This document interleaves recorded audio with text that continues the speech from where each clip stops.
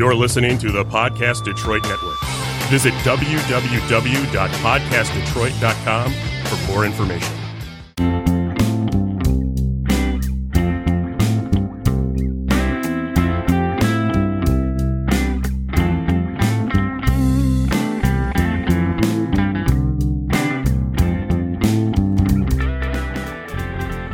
Hi, welcome to Comeback City, where we explore Detroit's past, present, and future.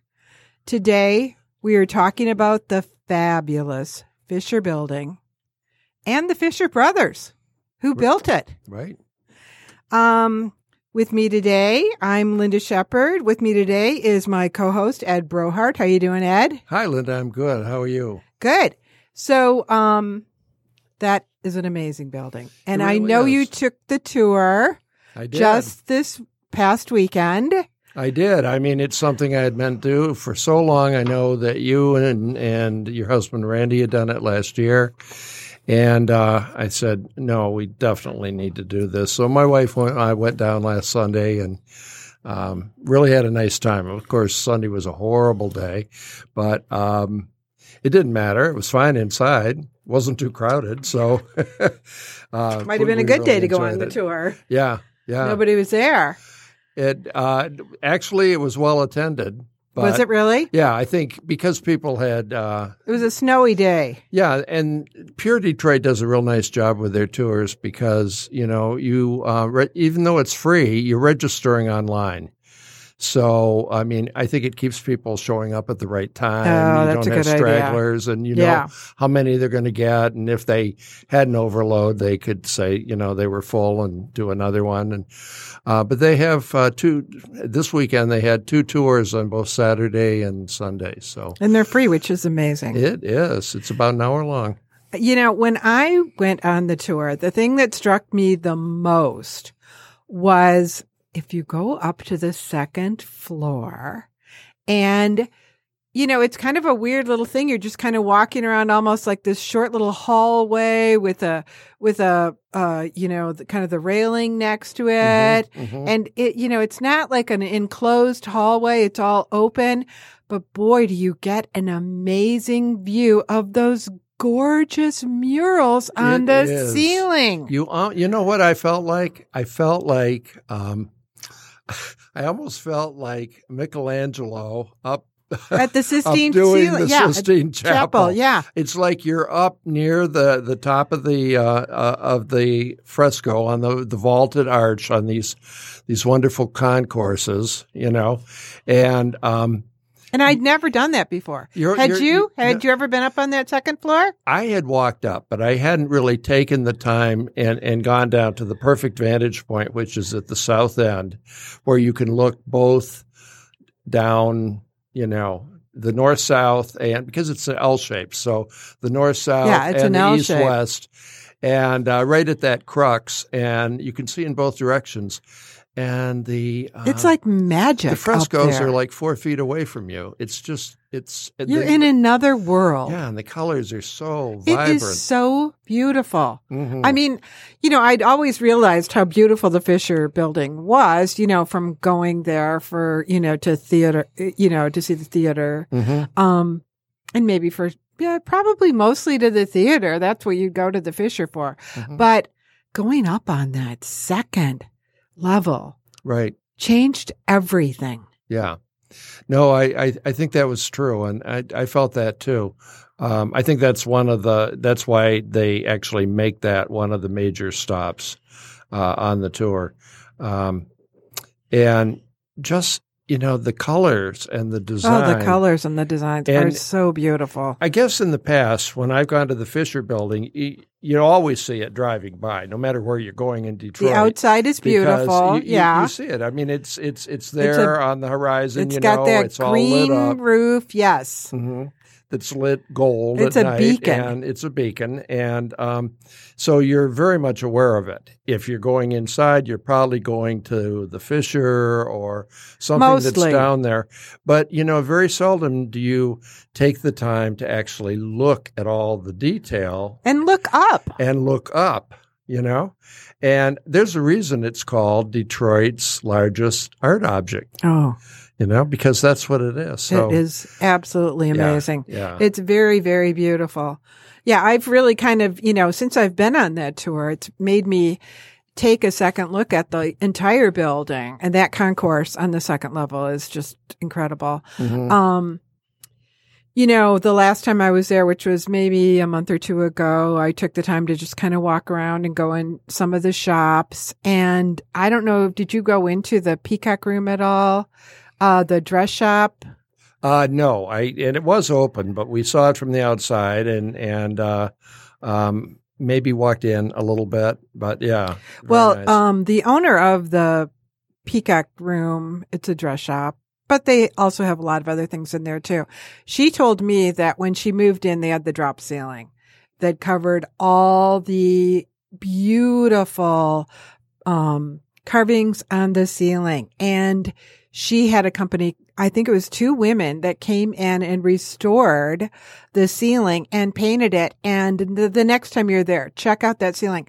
They did the most beautiful job of painting in very delicate colors, these gorgeous wreath carvings in the ceiling. And then she also put some money into some really beautiful chandeliers in the shop too. So that kind of gives you a little bit of a flavor to the way the, building used to look. Because one thing that really struck me on the tour was that, the Fisher Theater was so very different. Oh, yeah, absolutely. They modernized it when in the 50s, 60s.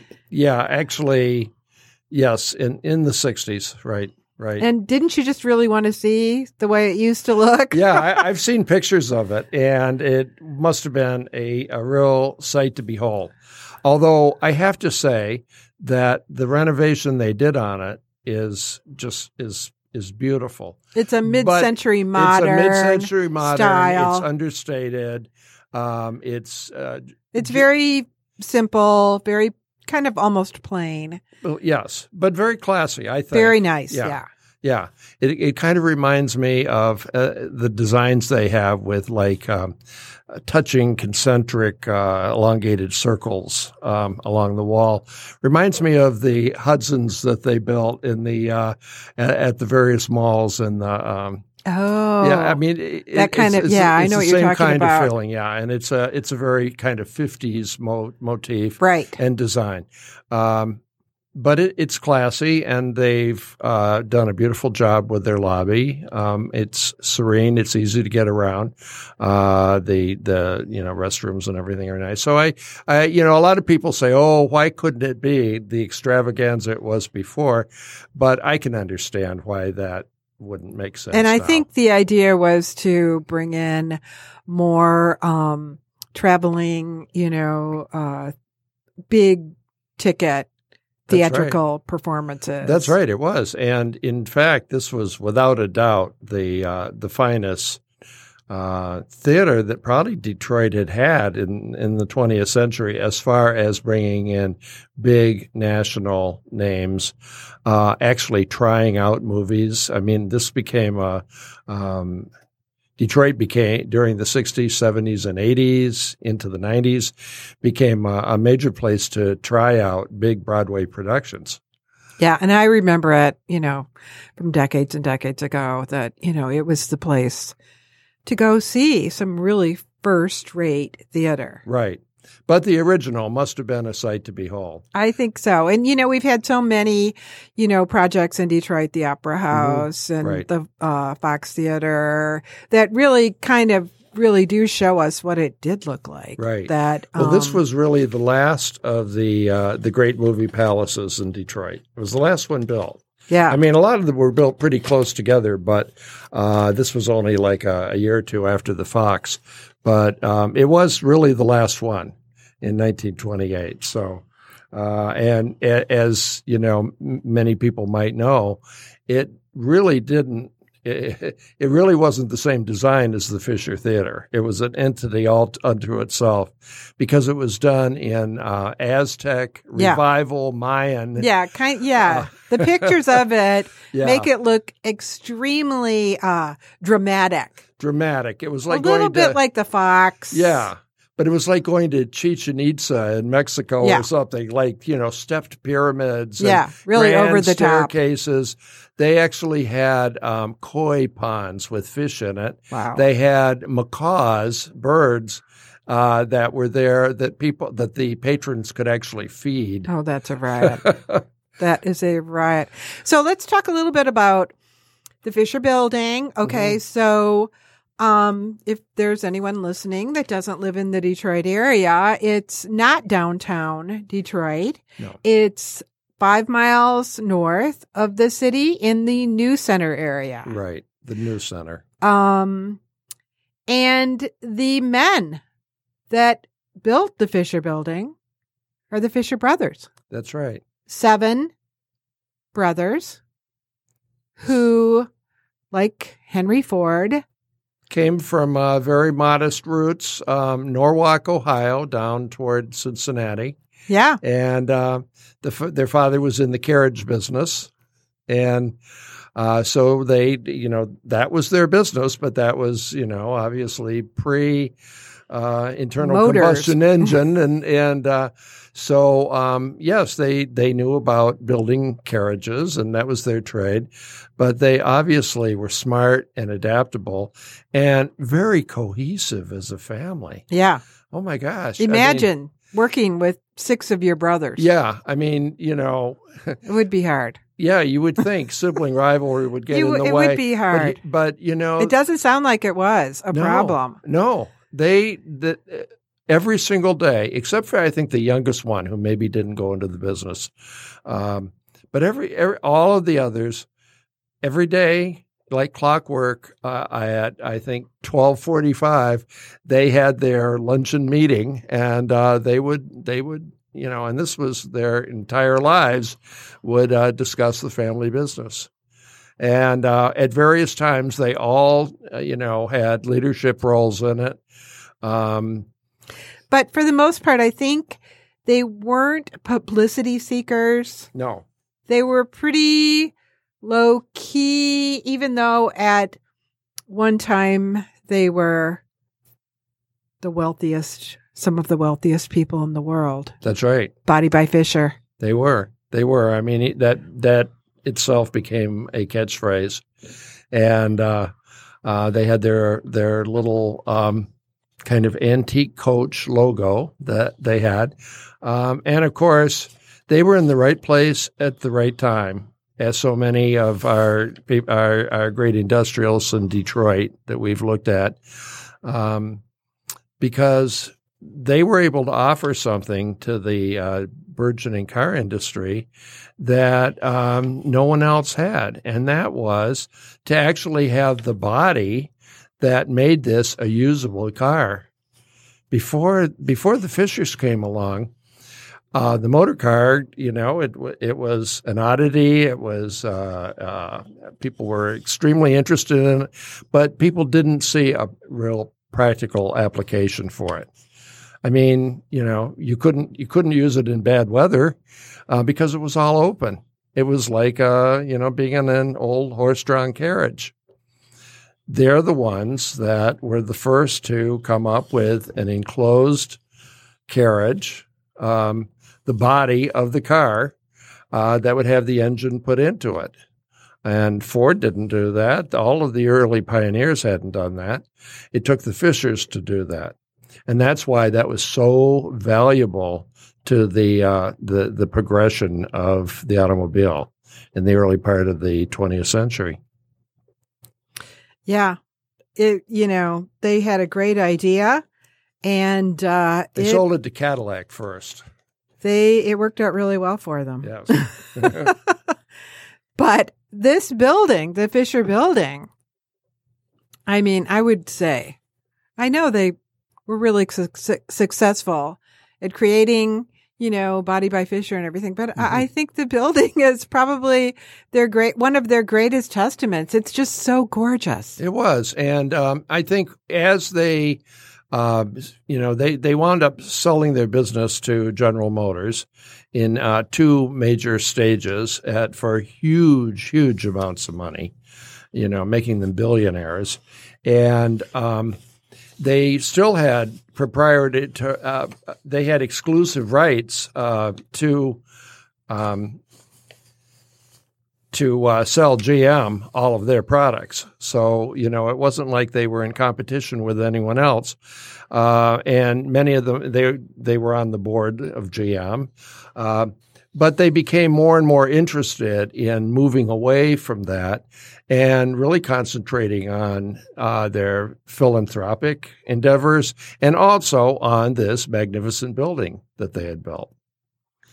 It's really amazing. And, I think nowadays, people really don't know that much about the Fisher brothers. I think because they were kind of low key. They didn't really make a big splash anywhere.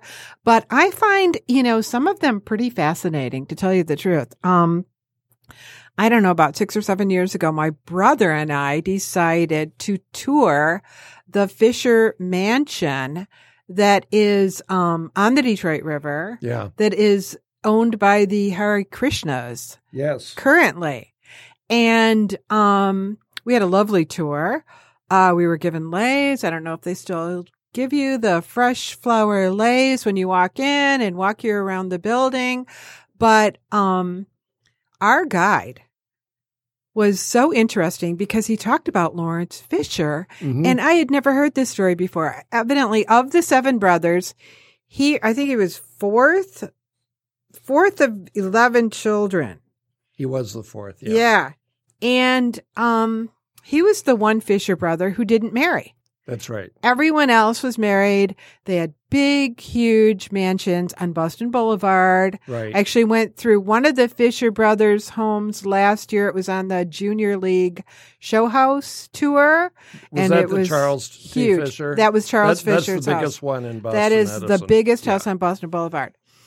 But Lawrence Fisher didn't marry, and he had this great big house that was designed by Howard Crane. Right. The guy that had done the movie palaces. that did all the movie, he went a little flamboyant on this house. I mean, when you talk about something being Hollywood, this was a Hollywood house. Totally was Hollywood. Hollywood. It looked like it could have been right out of Beverly Hills or Bel Air. And it's right on the water. And I remember during the tour, they said, well, this is the boat launch, and it's connected to the house. Yeah. So you didn't have to leave your house to jump on your boat. I remember that. And go for, a ride on the water. That's right. But the story that our guide told us, I had never heard before, which was that Lawrence Fisher had wanted to get married in his early 20s, but his mother put the kibosh on the wedding because the girl was not the same religion. Oh. And it wasn't that far apart. It wasn't like Catholic Jewish or anything. It was like Methodist, Congregationalist, but she forbade it, and he was a good son. And he didn't marry this girl. Yeah, Margaret. Instead, he became a playboy. That's right. And there were pictures all over the house of him with movie stars like Greta Garbo and all these 1920s silent film stars. Roaring I mean, he 20s. became the party boy. Mm-hmm. And having this gorgeous, movie theater type house, Right. a Hollywood style house. I mean, he was just having the time of his life. But what was very interesting was his mother died when Lawrence Fisher was 62. And after his mother died, he married that lady. I did not know that. Yeah. And, I went to the Detroit Public Library, to the Burton Collection, and looked up Lawrence Fisher's names. And I actually found a few articles about his wedding.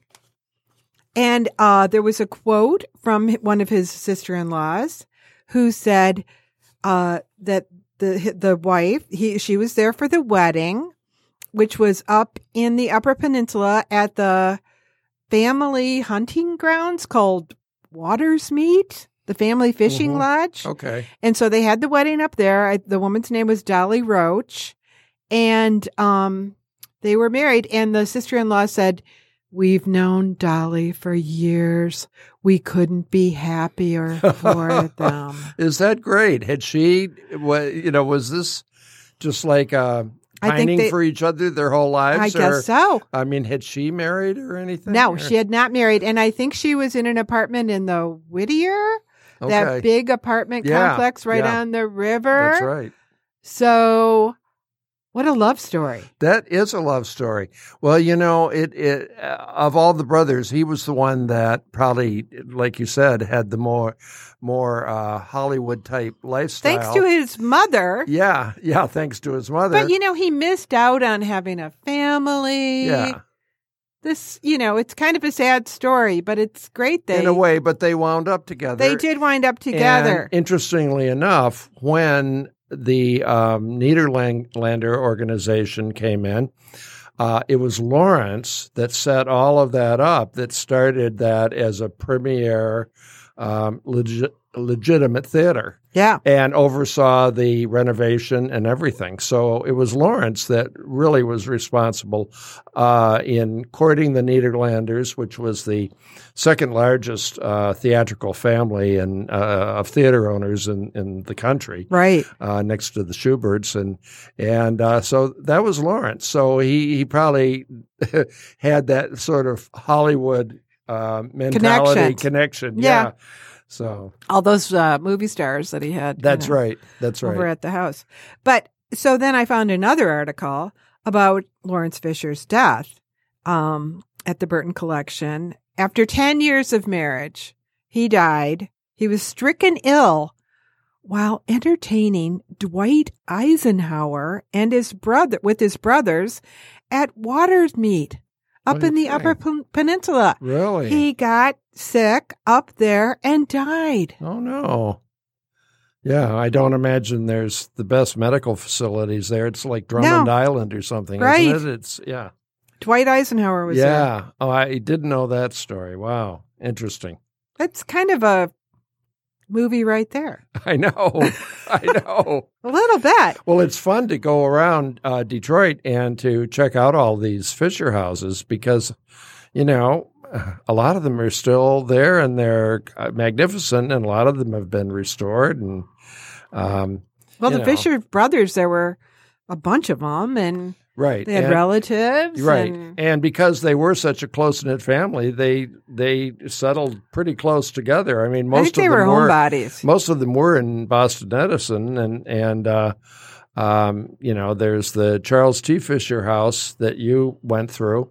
That's now been bought by the actor Hill Harper, right? And was featured in The Good Doctor, maybe. Or? Yes, I think he is. But he's been in a number of things, and he, was here filming in Detroit and just loved the city, which a lot of people have.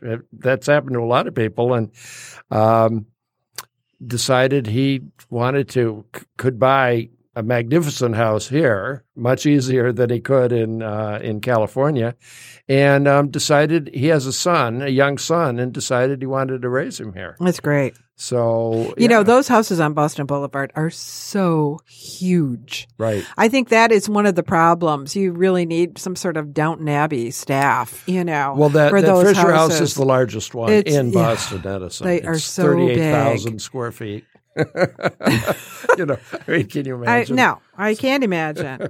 And I do remember when Lawrence Fisher's house was sold to the Hare Krishnas. Was that the 70s, or it was a long time ago? It was, and interestingly enough, the people that bought it were it's so strange. I mean, it's an automotive connection all the way around. It's the daughter of Walter Reuther, the great labor leader. Oh. And she joined the Hare Krishna. And the grandson of Henry Ford. Yes, and they both became Hare Krishna and found each other, labor and management, and moved into the Fisher Mansion. I mean, there's a wonderful poetry to all of that. There really is. And I have to say, I thought the house was in great shape. The Hare Krishna have taken very nice care of it. They have. And it's a fabulous location right on the water and kind of a little canal there too. Yes, right. Greyhaven, it's called. Yeah. Yeah. It was very interesting to go through that tour.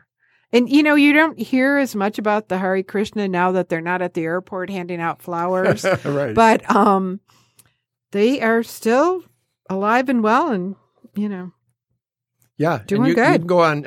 I think there was a restaurant there that served Vegetarian food, Yes. Govinda's. I don't know if they still are operating that or not. Yeah, I know.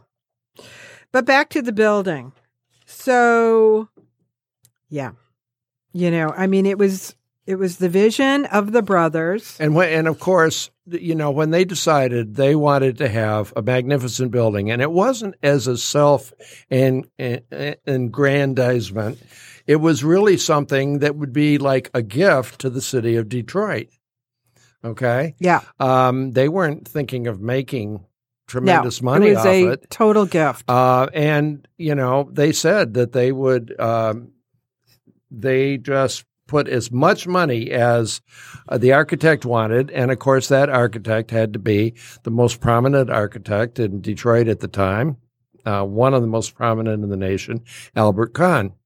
And so it was like a dream job for any architect because they said money is no expense. And they wanted it to be beautiful and something that would represent the city that they were so proud of. So it really was kind of their gift to the city of Detroit. And 25% of the cost of the building went to art and decoration. Yeah. Can you imagine And you can that? tell. Yeah, and you see it. You absolutely you see it when you go down there. They used the best master craftsmen. The wonderful frescoes that we talked about were done by a Hungarian named Geza Marti, and this was interesting. He was Hungarian. He was here doing classes and studying and working at the Cranbrook Institute out in Bloomfield Hills with Eliel Saarinen. And because the Fishers knew the scripts that, owned the land that Cranbrook was on, the Fisher brothers got to know this artist, and or Kahn got to know this artist, and I don't know if we've mentioned before, but Albert Kahn is the architect of the Fisher Building. He is the architect, and as we've talked about, he would have lead architects that would be responsible for a good deal of the design. In this case, it was an architect from Boston who had been from Boston, named Joseph Nathaniel French, and French went on afterwards to build a lot of Kahn's factories in the Soviet Union that were so influential to the development there. But yes, Kahn met Marti, and Marti, the artist, came and planned these wonderful frescoes. Now, he didn't actually paint them. He designed them, and then he did what just as they had in the Renaissance, he would make a cartoon, they call it, which was sort of a drawing of it, and then the actual painting would be done by craftsmen. And in this case, that was led by two brothers, the De Lorenzo brothers. Boy, they've held up well. They have. They do not look faded or... I'm not sure what they look like at the beginning, but they look beautiful and luminous, and they actually applied gilt, of course, to it. Oh, so they are luminous. And do you remember how they clean them? No, with buttermilk. Really? Yes, buttermilk. That's how. And I think that was done a few years ago. Interesting. Yeah, gallons and gallons of buttermilk. Oh my goodness. So. Yeah, it's the Fisher Building's gone through many hands, and it seemed to be in very good hands right now with the most recent owner, and they've put a lot into rehabbing and making sure that these things are absolutely pristine, just like they were when they were first seen. Yeah, they are 26 lunettes, they call them, with symbolic designs and subjects like architecture, art, justice, knowledge, music, navigation, peace, and thrift. That would make kind of a fun treasure hunt. Right. Find each of those subjects. Right. Yeah. They are just like jewelry up there with They that are, gold. and it's 3 stories. So you have the commercial stores that were down on the main floor, and a lot of them actually went up to the second floor too. Like for instance, in the Pier Detroit, there's an interior stairway all done in beautiful mosaic tiles. The entire stairway that goes up to a second floor. Which isn't being used now, but it's there. I said, "Is that the original stairway?" And they said, "Yep, it sure is." There was, and along with things like the dress shop you mentioned, originally there was a classic business called Julie's, and it was a dress store. And it was our guide told us that it was especially popular.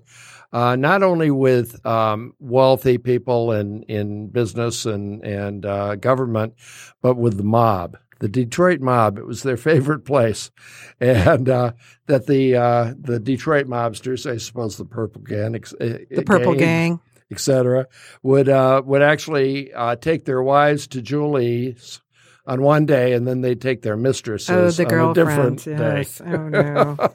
And Julie was the keeper of secrets. She was the keeper of secrets. Yeah. When I walked around, I have not gone into the General Motors building.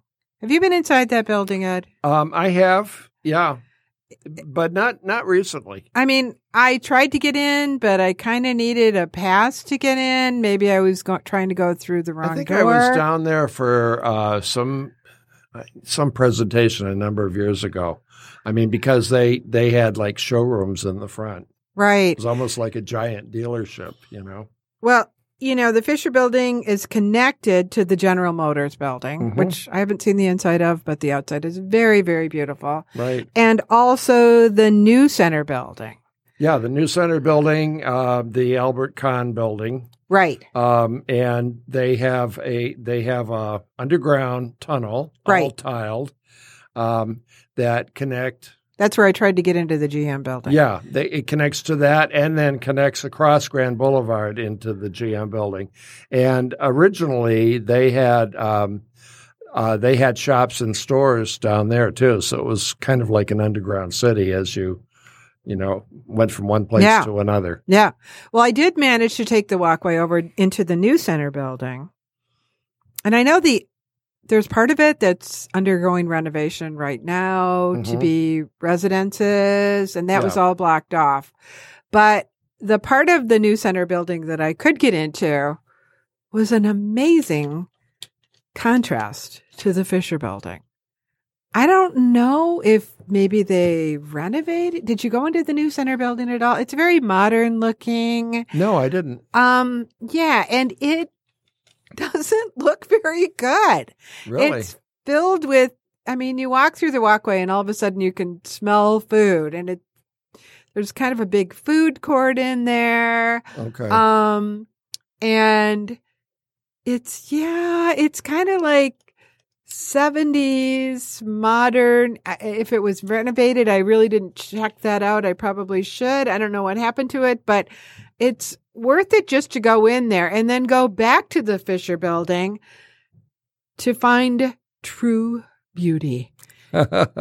That's interesting. I'm going to have to do that next trip down. Yeah, it was, it was kind of a shock. It was like, oh, where am I? All of a Now, was sudden. that the New Center building or the so-called Albert Kahn building? There's two that Well, are yes, one is they are next. connected, and I couldn't get into the Albert Kahn building. Well, the Albert Kahn is far more subdued, but it's still, at least the pictures I've seen, are very pretty, very classy. Yeah, it was blocked off because of the construction. Very deco looking. No, this New Center building was not deco at all. Oh, okay. It was basically 70s ugly, I would say. Okay. All right. Well, that's interesting. I'm going to have to check that out. They need to do something about that. I mean, it's nice if you want some food. They've got the food court, but they've got some really cute coffee shops in the Fisher building now. So yeah, they've got like City Bakery from New York that has their famous hot chocolate. So that's down at one end. Right. There are some, there have been some important tenants in the Fisher building right up to today.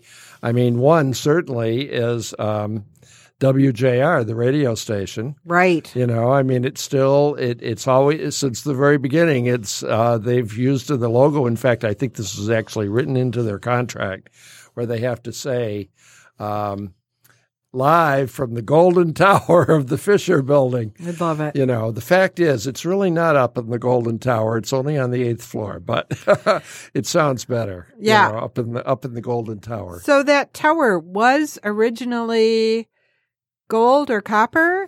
Yeah, it was actually gold. It was done in gilt.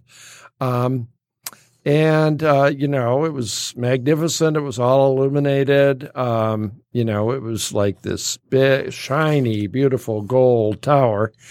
And then World War II came along. And, even though we had not been attacked by air in this country, there was a lot of fear. I mean, you had the Blitz in London. You had, these major air attacks, and that was always a great fear.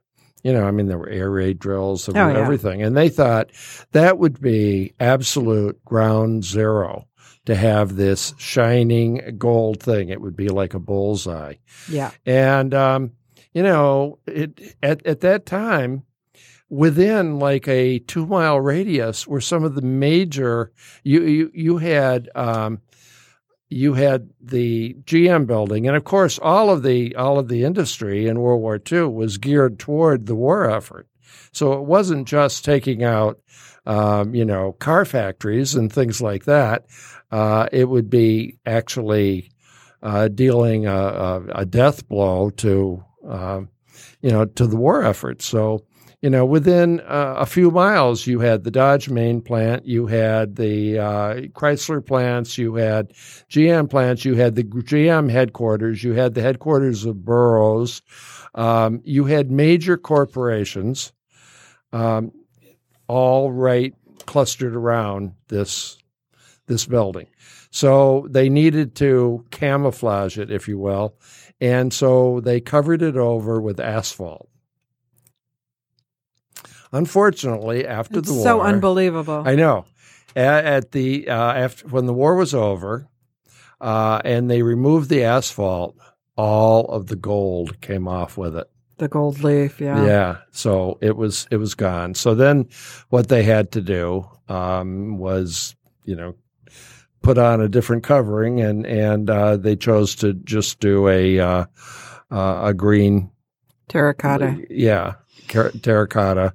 It's still really visible from a long distance. they do kind of orange gold light at night, so you do have that effect, But it would have been wonderful to see it in its original state. It really would have. Yeah. But that tower was originally planned to be one of 3 towers.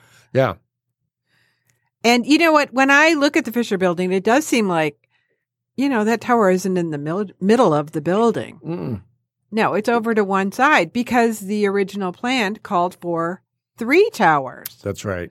But, once again, this was built during the Roaring 20s, and right after the Roaring 20s. We got the Great Depression. 1920, you had the stock market crash. And, as we've mentioned before in talking about so many of our other Detroit masterpieces of architecture, it reached its peak in the 20s and then just completely fell off in the 30s. In fact, there was no major buildings, skyscrapers that were built for the whole entire decade. But you're right, it was going to be one of three, and in fact, it wasn't even the biggest one. It was going to be one of the towers that were going to be on each side, with an even taller tower in the middle. Right now, the tower is 29 stories, but there was a plan for a 60-story central tower. Yes, right. But, it's gorgeous still, even without those other towers. And when it was built, this was very radical and really different for the time. It was built with an 11-story parking garage. I know. With room for 1,100 automobiles attached to the buildings. So the tenants didn't have, they could, if they worked on the 10th floor, they could park their car on the 10th floor and then just walk to their office. That's right. And that parking garage had a very innovative at the time double helix design that allowed cars to go up and down the ramp system at the same time. Right. So it's the kind of thing that we see now commonly in parking garages. At the time, it was groundbreaking. It hadn't been done like that at all. So, yes, getting in and out was much easier. They had all these white uniformed attendants that would take care of your car. And they even offered services so that if you had your General Motors car and you wanted to have it serviced while you were shopping or going to the movies or even, driving to work and parking in the garage, they could actually do that on site. So they had a complete service garage that also would service the cars. To me, the Fisher Building also is a little bit like its own little city. It is. It's got everything in it, and it's not downtown. And when it was built, now we kind of consider it part of downtown or just adjacent to downtown. Mm-hmm. But when it was built, it was actually 3 miles from downtown. But still, that was the suburbs, I guess, kind of, a little bit, outside of the city. Right. Definitely a neighborhood. It was a neighborhood. And I mean, one of the reasons was just necessity. They originally thought of putting it downtown, maybe along Woodward, Grand Circus Park. There was no way for the kind of project they wanted that they could acquire that kind of land. Not only would the cost have been prohibitive, but there was not that much land available. This was going to be a big footprint. And so a few years earlier, of course, the huge GM building had located out in this quote-unquote news center out at Grand Boulevard. And so they thought the land was available there. And so they were able to just acquire this entire block between 2nd and 3rd and Grand and Lothrop Street. And so it made sense to put it out there. And it really was a good move because imagine what the congestion and the parking and everything if you would put this immense building right down in the center of the city. So, yeah, there were a lot of reasons to do that. Plus, the new center was almost the geographic center of Detroit at the time. And I just love the fact that, okay, if back in, say,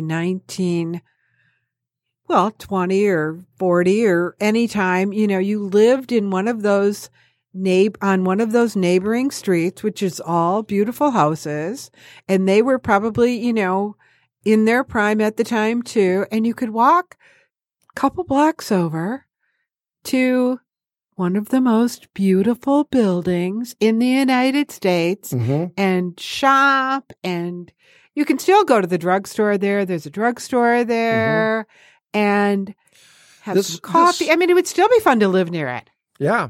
A lot of people have called the Fisher Building the first enclosed mall. It's too nice for that mall word. Yeah. Way too nice. It's a work of art. But it was also kind of patterned on what you see in cities like Paris, where they did have a history of having these interior shopping malls that would be like a concourse between two streets. Yeah. And would have shops, indoor It's a great idea. shops, you know. Especially in a city that has a long winter. A long winter, a northern climate. Right. It made a lot of sense because you had climate control and, you had all this space and you could have restaurants, drugstores, shops. The third floor was, even way back when it was first built, the third floor of the concourse would have like little temporary shops that today we would call pop-ups. Pop-ups. Yeah. And they would be specialty shops for, seasonal things or for specific purposes. So, yeah, there was a lot of interest in that. One of the things that you notice when you go down there are the gorgeous elevator doors. Oh, beautiful. They're just beautiful. They're all done in relief.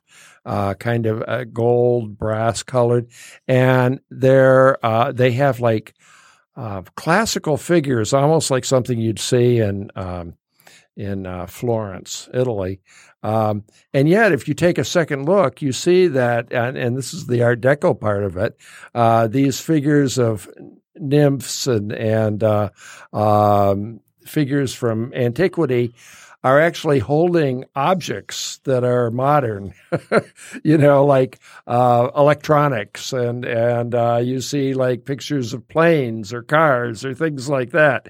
But it's all interwoven into this kind of mythological setting. So the elevators are really kind of amazing. And at the time when they were built, they were the fastest elevators in the world.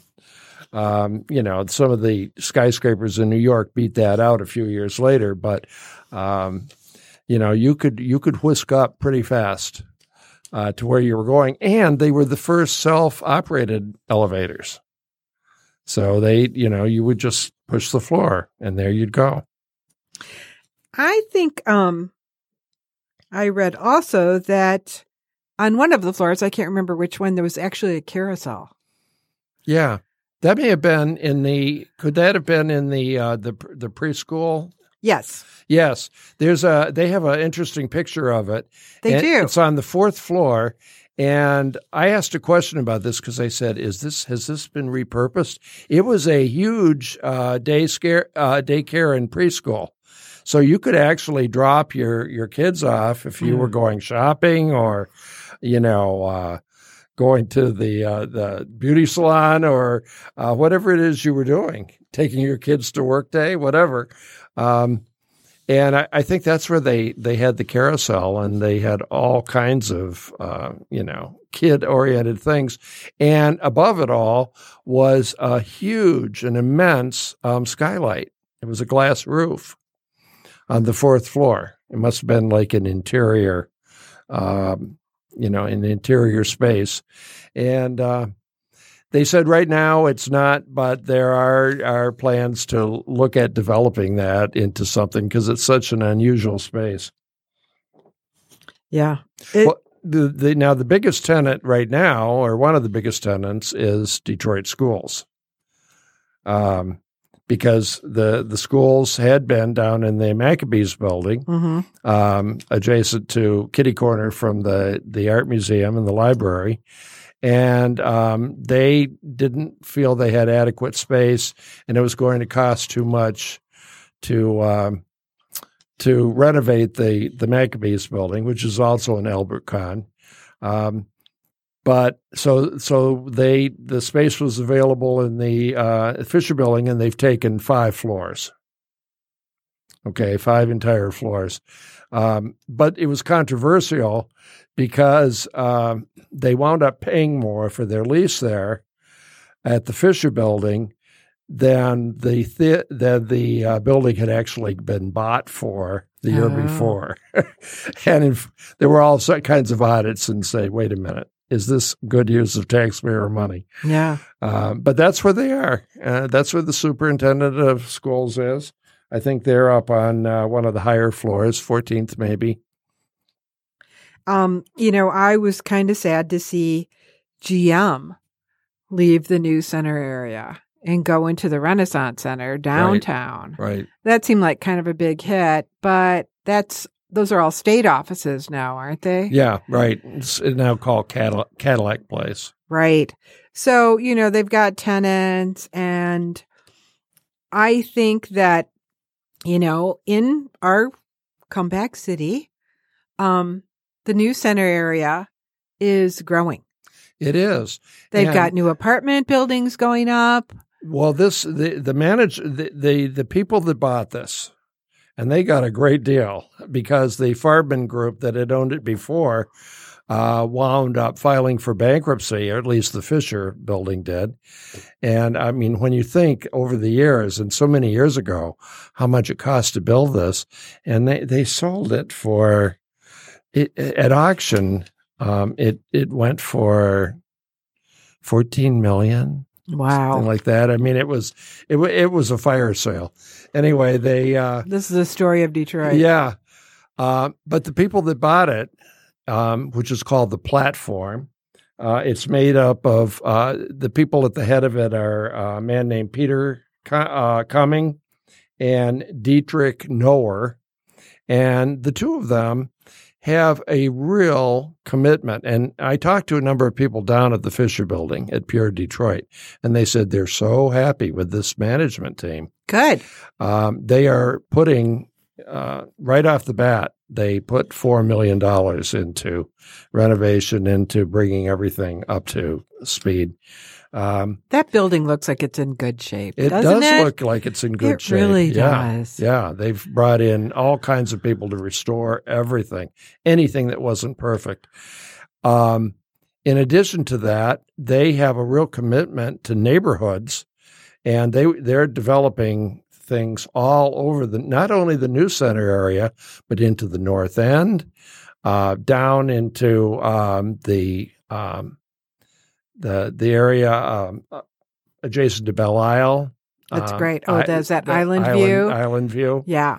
They're the ones that are responsible for the new, let's see, what is it? Cass and, there's a big, Techtown. That area right over by Wayne State University. They're building mixed use housing, retail, commercial. I am seeing, cranes all over the city nowadays. And in these neighborhoods, and the News Center is, I think, one of the big hot areas. And just driving around that area, all those buildings just seem so pretty. They're all very interesting, architecturally. Well, the whole area along Woodward lovely. there, in what's been called Milwaukee Junction. Right. That's adjacent to the Q Line stop and the Amtrak. All of those storefronts are being redone, and a lot of them are being restored to That's so great. their Art Deco magnificence. It's wonderful. We went down to this last year to a really cute shop that was down there, and you had to kind of walk through scaffolding to get inside because they're redoing the whole front of that whole row. And it was kind of a feminist bookshop. We wound up buying a Ruth Bader Ginsburg action figure doll for our granddaughter. It sounds like Portland, Oregon. Yeah. So in any event, there's interesting things down there, and they're going to make it look really nice because that had become awfully dilapidated. It had gotten bad. It really had. Yeah. But for some reason, the Fisher never got, kind of tawdry or, it always stayed beautiful. I think, suburbanites are used to going down to the Fisher I think because Theater. I think because of the if theater, they go that was a lot nowhere of it. else downtown. Right. And, the building has maintained. I remember taking my niece there, maybe 20 years ago. We went to go see a play and she just couldn't stop looking at the ceiling and the floors and the walls and just couldn't believe it. Right. So, I'm so happy for the building that they've got a great owner now and for the neighborhood. It's wonderful. I mean, it's a great place to just kind of hang out. Yeah. Yeah. And with those coffee shops and the little stores, and that dress shop is great. They've got a lot more than just dresses there too. So, it's a great gift shop. right. And I would imagine, as with all of this tremendous development going on around it, you're going to actually have people living there again. I think so. And so this is going to be, it's going to be definitely mutually beneficial because it's going to be good for the building and for the tenants there, and it's going to be great for the people in the area. Well, I think we're ready to wrap up unless you've got anything else, Ed, to say about the Fisher Building. No, I'm so glad that I went and take that tour. It's great. Take the tour. Highly recommend it. That's right. And some of the other pure Detroit tours. And just kind of wander around the building. If you've got a day free and, take your time looking at everything, definitely go up to that second floor concourse. I cannot emphasize that enough. Right. And a lot of people are rediscovering it right now with the phenomena that is Hamilton down there. Absolutely. It is a phenomenon. Yeah. Okay. Well, it's been great once again, Ed. And I want to thank our listeners for joining us today as we talked about the wonderful Fisher Building. And we invite everyone to check out Comeback City. That's right.